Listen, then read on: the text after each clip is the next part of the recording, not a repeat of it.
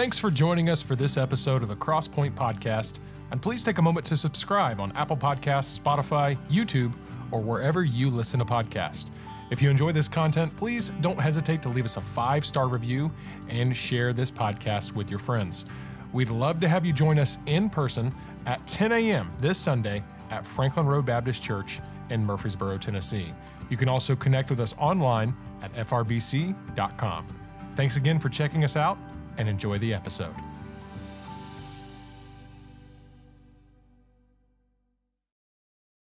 I'm thankful for just all of their help. But Romans 2 is where we're going to be. I want to really almost begin back in Romans 1 where we ended. Obviously, it was a couple weeks ago. But the reason why I want to start in Romans 1 is because Romans 2 is really referencing Romans 1. I've said this before in here, and you've heard it from other people who teach the Bible much better than I do. But when you see the word therefore, you see why it's therefore. And so really, anytime you see therefore, it's referring back to something, basically saying in light of what was just said. And so just because we're starting a new chapter doesn't mean that we don't have to understand the context. And so I want to read verse number 28 down through verse 32 of Romans chapter number 1 and let you kind of understand the context of Romans 2. And so Romans 1 verse 28 says this, "And even as they did not like to retain God in their knowledge, God gave them over to a reprobate mind to do those things which are not convenient, being filled with all unrighteousness, fornication, wickedness, covetousness, maliciousness, full of envy, murder, debate, deceit, malignity, whisperers, backbiters, haters of God, despiteful, proud, boasters, inventors of evil things, disobedient to parents, without understanding, covenant breakers, without natural affection, implacable, unmerciful, who knowing the judgment of God, that they which commit such things are worthy of death, not only do the same, but have pleasure in them that do them." So to give you a quick reminder, Romans 1, obviously at the beginning portion, is an introduction to the book Paul is writing. We've covered a lot of that. He talks about the power of the gospel in verse number 16. But then he really goes into the people who are there in Rome, who have chosen to live a worldly lifestyle, who have chosen to go against God's truth. It says in verse number 25 that they changed the truth of God into a lie. And then he goes into this really list of things that how that people who are known by their works of being filled with unrighteousness, of fornication, wickedness, and then he says that knowing that they which commit such things are worthy of death, and that they have pleasure in them that do them. So he's really talking about this evil, wicked side of society. And then verse number 1 of chapter 2 says this, "Therefore, thou art inexcusable, O man, whosoever thou art that judgest, for wherein thou judgest another, thou condemnest thyself, for thou that judgest doest the same things. But we are sure that the judgment of God is according to truth against them which commit such things. And thinkest thou this, O man, that judgest them which do such things, and doest the same, that thou shalt escape the judgment of God?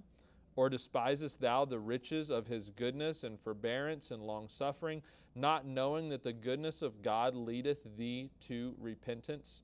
But after thy hardness and impenitent heart treasurest up unto thyself wrath against the day of wrath and revelation of the righteous judgment of God, who will render to every man according to his deeds. To them who by patient continuance in well-doing seek for glory and honor and immortality, eternal life. But unto them that are contentious and do not obey the truth, but obey unrighteousness, indignation and wrath, tribulation and anguish upon every soul of man that doeth evil, of the Jew first and also of the Gentile. But glory, honor, and peace to every man that worketh good, to the Jew first and also to the Gentile. For there is no respect of persons with God." Would you go back and would you read verse number 4 and then verse number 11 out loud with me? Verse number 4 says this. Ready, begin. "Or despisest thou the riches of his goodness and forbearance and long-suffering, not knowing that the goodness of God leadeth thee to repentance?" And then verse number 11, ready, begin. "For there is no respect of persons with God." For the next couple minutes, I'd like to teach you from these first 11 verses and in the context of what we talked about in Romans 1 a couple of weeks ago of the gospel and judgment. the gospel and judgment. And so let's pray. We'll ask the Lord to help us. Dear Heavenly Father, God, we thank you for your word. We thank you that you are a God who, even in the midst of judgment, which we do not like to talk about, that you give an escape. And God, I pray that you would help us today to develop a proper perspective of how to view your judgment, both on us and those around us. Lord, there is a judgment day coming. And for us as Christians, we should take comfort in that, but it should also motivate us. And so, God, I ask that you would help me today. Give me the words to say. In your name we pray. Amen. I was thinking about how to really introduce this passage and how to get you to understand this. But in verse number 1, the Bible says that therefore thou art inexcusable. And so it goes through this list of things that says that this is what evil people do. And then it goes in and it says that people who recognize this and who judge this, that they are inexcusable. And Romans chapter number 2 is an interesting passage. It's really a very powerful gospel passage. But I was struggling with how to introduce it, and so I was thinking through a couple of things, and I try to come up with something that I feel like can be applicable to where you're at. And how many of you have seen anything about the Asbury Revival? Asbury Revival. You've seen some of that on social media, okay?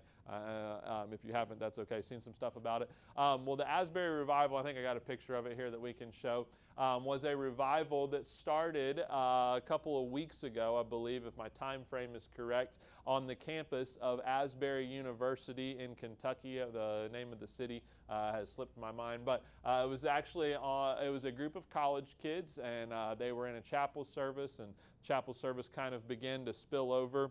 And I'm not here to necessarily share an opinion on any of it one way or the other. I talked with someone the other day, and I believe that for us as Christians, that one of the things that we do is we are called to test the spirits and to try the spirits. But I can promise you this, that if it is of God, there's nothing that I can do or say that's going to slow it down. And if it is of Satan or of the devil or of evil, then there's nothing I can do to stop it any better than God can stop it. And so our job as Christians is to flesh that through the Holy Spirit and to allow Him to do His work. And I believe there are good things that came out of this. I believe there are people who were saved. I believe there are people who turned from sin. I believe there were some other things. But one of the things that came out in the course of the revival was that there was a group of Christians that were leading worship who were not necessarily following God's way of living, if we can say it like that. They were living an immoral lifestyle, but they were the ones who were really responsible for leading worship. And so it came out about the university. I think didn't make a statement about it, but there was some I guess news around it. I have pictures and screenshots of the Twitter post if you're interested in that. But here's what I want you to understand. If something is truly reviving, if something is truly a work of God, sin cannot exist in the presence of God. That I say that to someone who would be in an immoral homosexual lifestyle, as much as I would say it to someone who would be viewing pornography on their cell phone, to someone who would be living a life maybe they allowed the sin of bitterness to creep into their life. The existence of sin and the existence of God cannot coexist, meaning this, that if God is getting bigger in your life, sin is getting smaller, okay? That's not Joel Norse, that's Bible, okay? The Bible says in 1 John chapter number 1, it talks about how that light and darkness cannot coexist, meaning this. It says God is the light, therefore if we have fellowship with the light, we can't have fellowship with darkness, okay? So for the people who say, well, I have this great walk with God, but I struggle with this, okay? Let me just say this, okay? Sin is a part of our lives. Like sin is here to stay in our world. But as we truly get closer to God, it's almost like, have you ever shoved a ball down a pipe and you use it to like push something out the other side, or like you plunge a drain or you plunge your toilet or whatever, or you get something that's plugged up. When that presence and that existence pushes something out, then eventually it makes its way out. Something that is becoming bigger and pushing more will push whatever is clogging it up, okay? So for us as Christians, when God begins to push and God begins to kind of invade our life and we begin to get a closer walk with Him, whatever the sin is that's plugging us up is going to get pushed out, all right? So, probably poor use of words on some of that, all right? I apologize for that. But anyway, so this Asbury revival, all right? Here's what I had to understand when I came to this passage today, okay? I looked at something like that. I read too many stupid articles and opinions on this current and modern day thing, okay? It's this current event. And everybody's felt like that, oh man, this is my chance to give my opinion, which let me just say, okay? If you feel that way, if social media makes you feel that way, I would be very hesitant. And if you immediately run to social media to figure out what someone believes or what God is thinking, that's not the way that it should be. Run to God's Word, run to the Holy Spirit that is just as alive and alert in your life as it is anyone else's life, okay? That was a sidebar conversation. So I read people and everybody was giving their opinion on this, but when I saw that come out about people who were leading worship with immoral lives, here's what I had to ask myself, okay? First of all, that's probably a good sign that there was something that was maybe not right in this scenario, okay? If you can stand up and sing a song about how great is our God and how great thou art with sin still in your life, that's probably not a sign of revival. But watch this. According to Romans chapter number 2, verse 1, for me as a child of God to see the immorality in someone else's life, and I want you to see this, okay? That is a foolproof sign that I will stand before God one of these days and answer for what is in my life. And sometimes what we have a tendency to do is we have a tendency to take our Word of God and the Holy Spirit that lives within us and to judge those around us more heartily than we judge our own selves.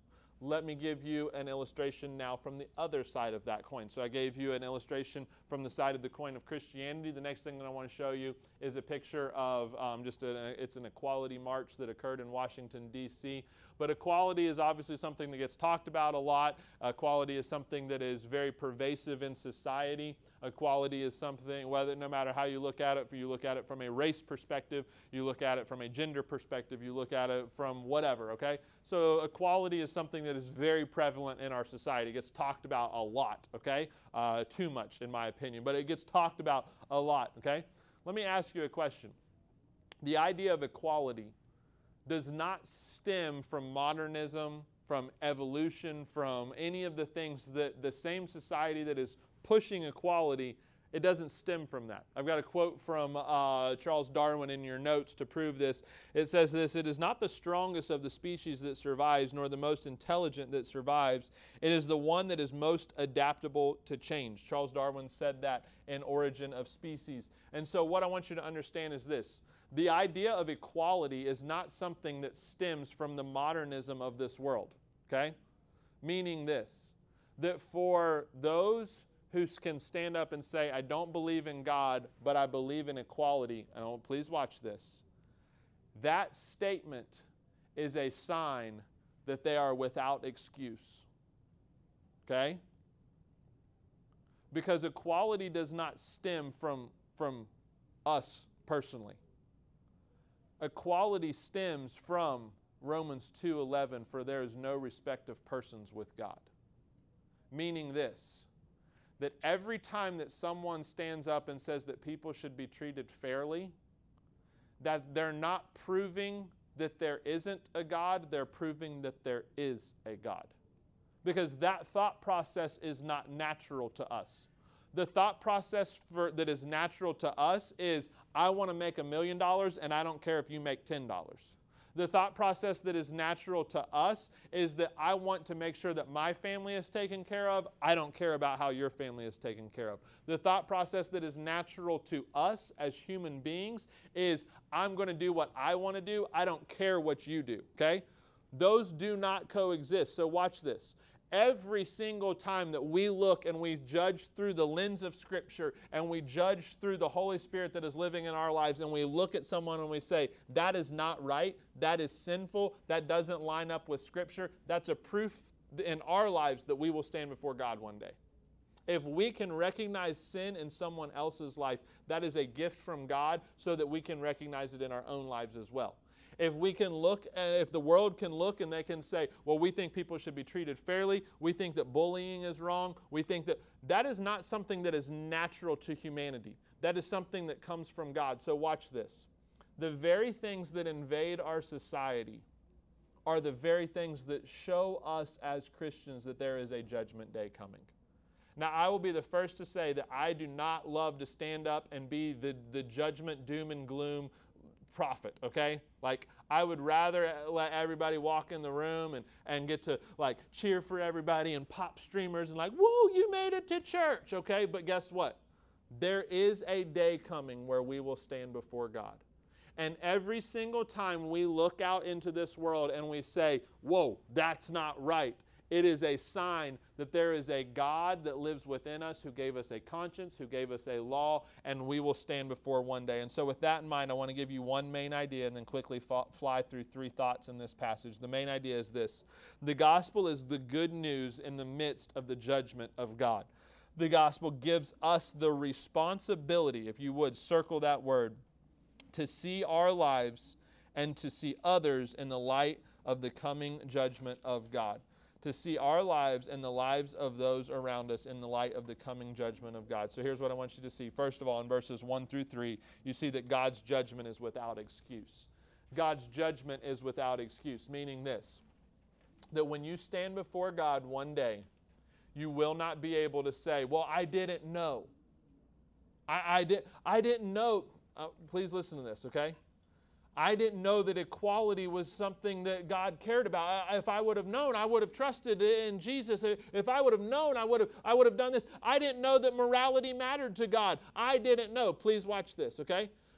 If it is something that God has burned within us, if it is something that we inherently know because we have a God, that means that we will be without excuse one day. That means that for us, when we look and we can judge others, that means that one of these days we will be judged also.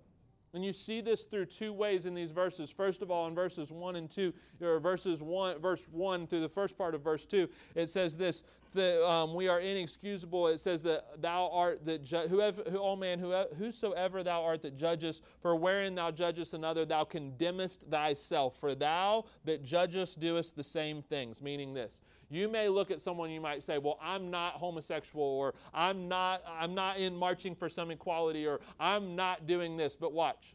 If you can recognize the error in those marches or in the Asbury revival, or you can recognize the error in someone else's life, here's what you just did.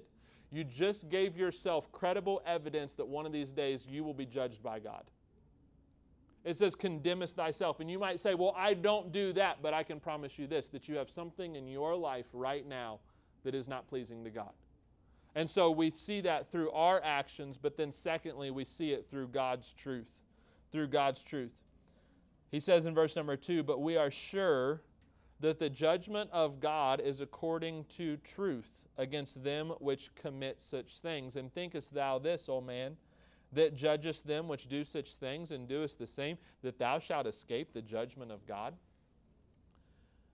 Sometimes as a parent, we have two older kids. Well, we've got Blakely, who's 2. But sometimes as a parent, my son is someone who it's easy for me to really challenge him to come to another level.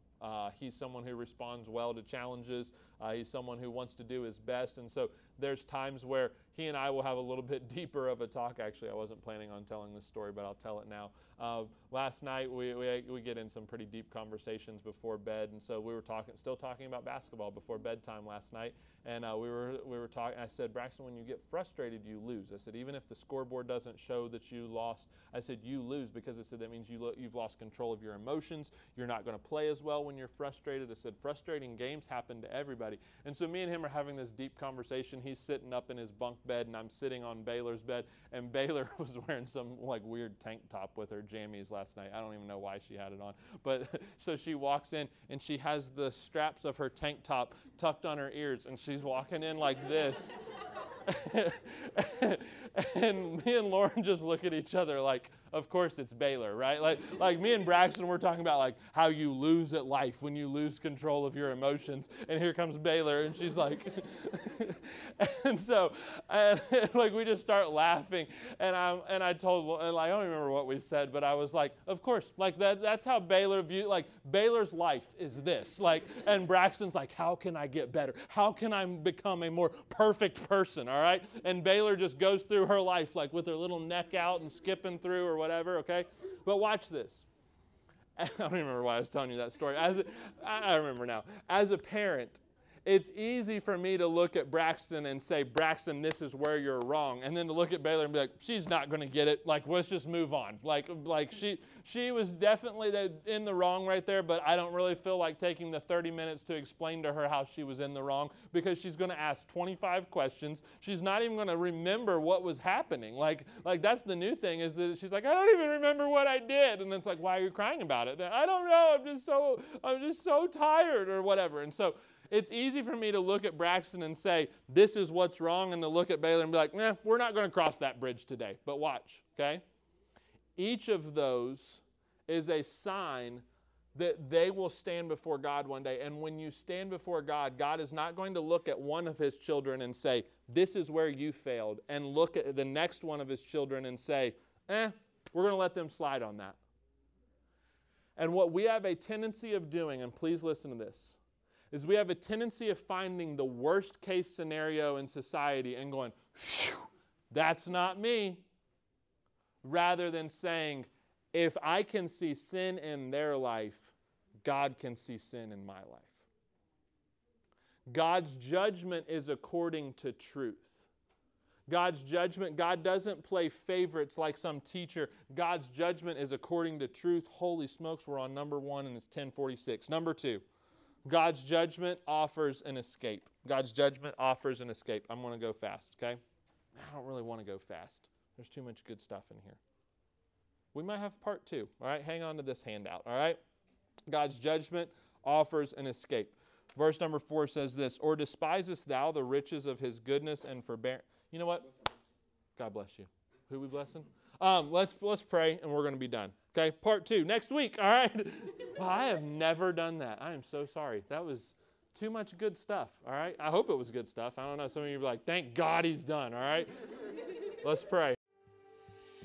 Well, thanks again for joining us for this episode of the Crosspoint Podcast. Remember to take a moment to subscribe on YouTube, Apple Podcasts, Spotify, or wherever you listen to podcasts. And again, don't hesitate to leave us a 5-star review and tell others about this content.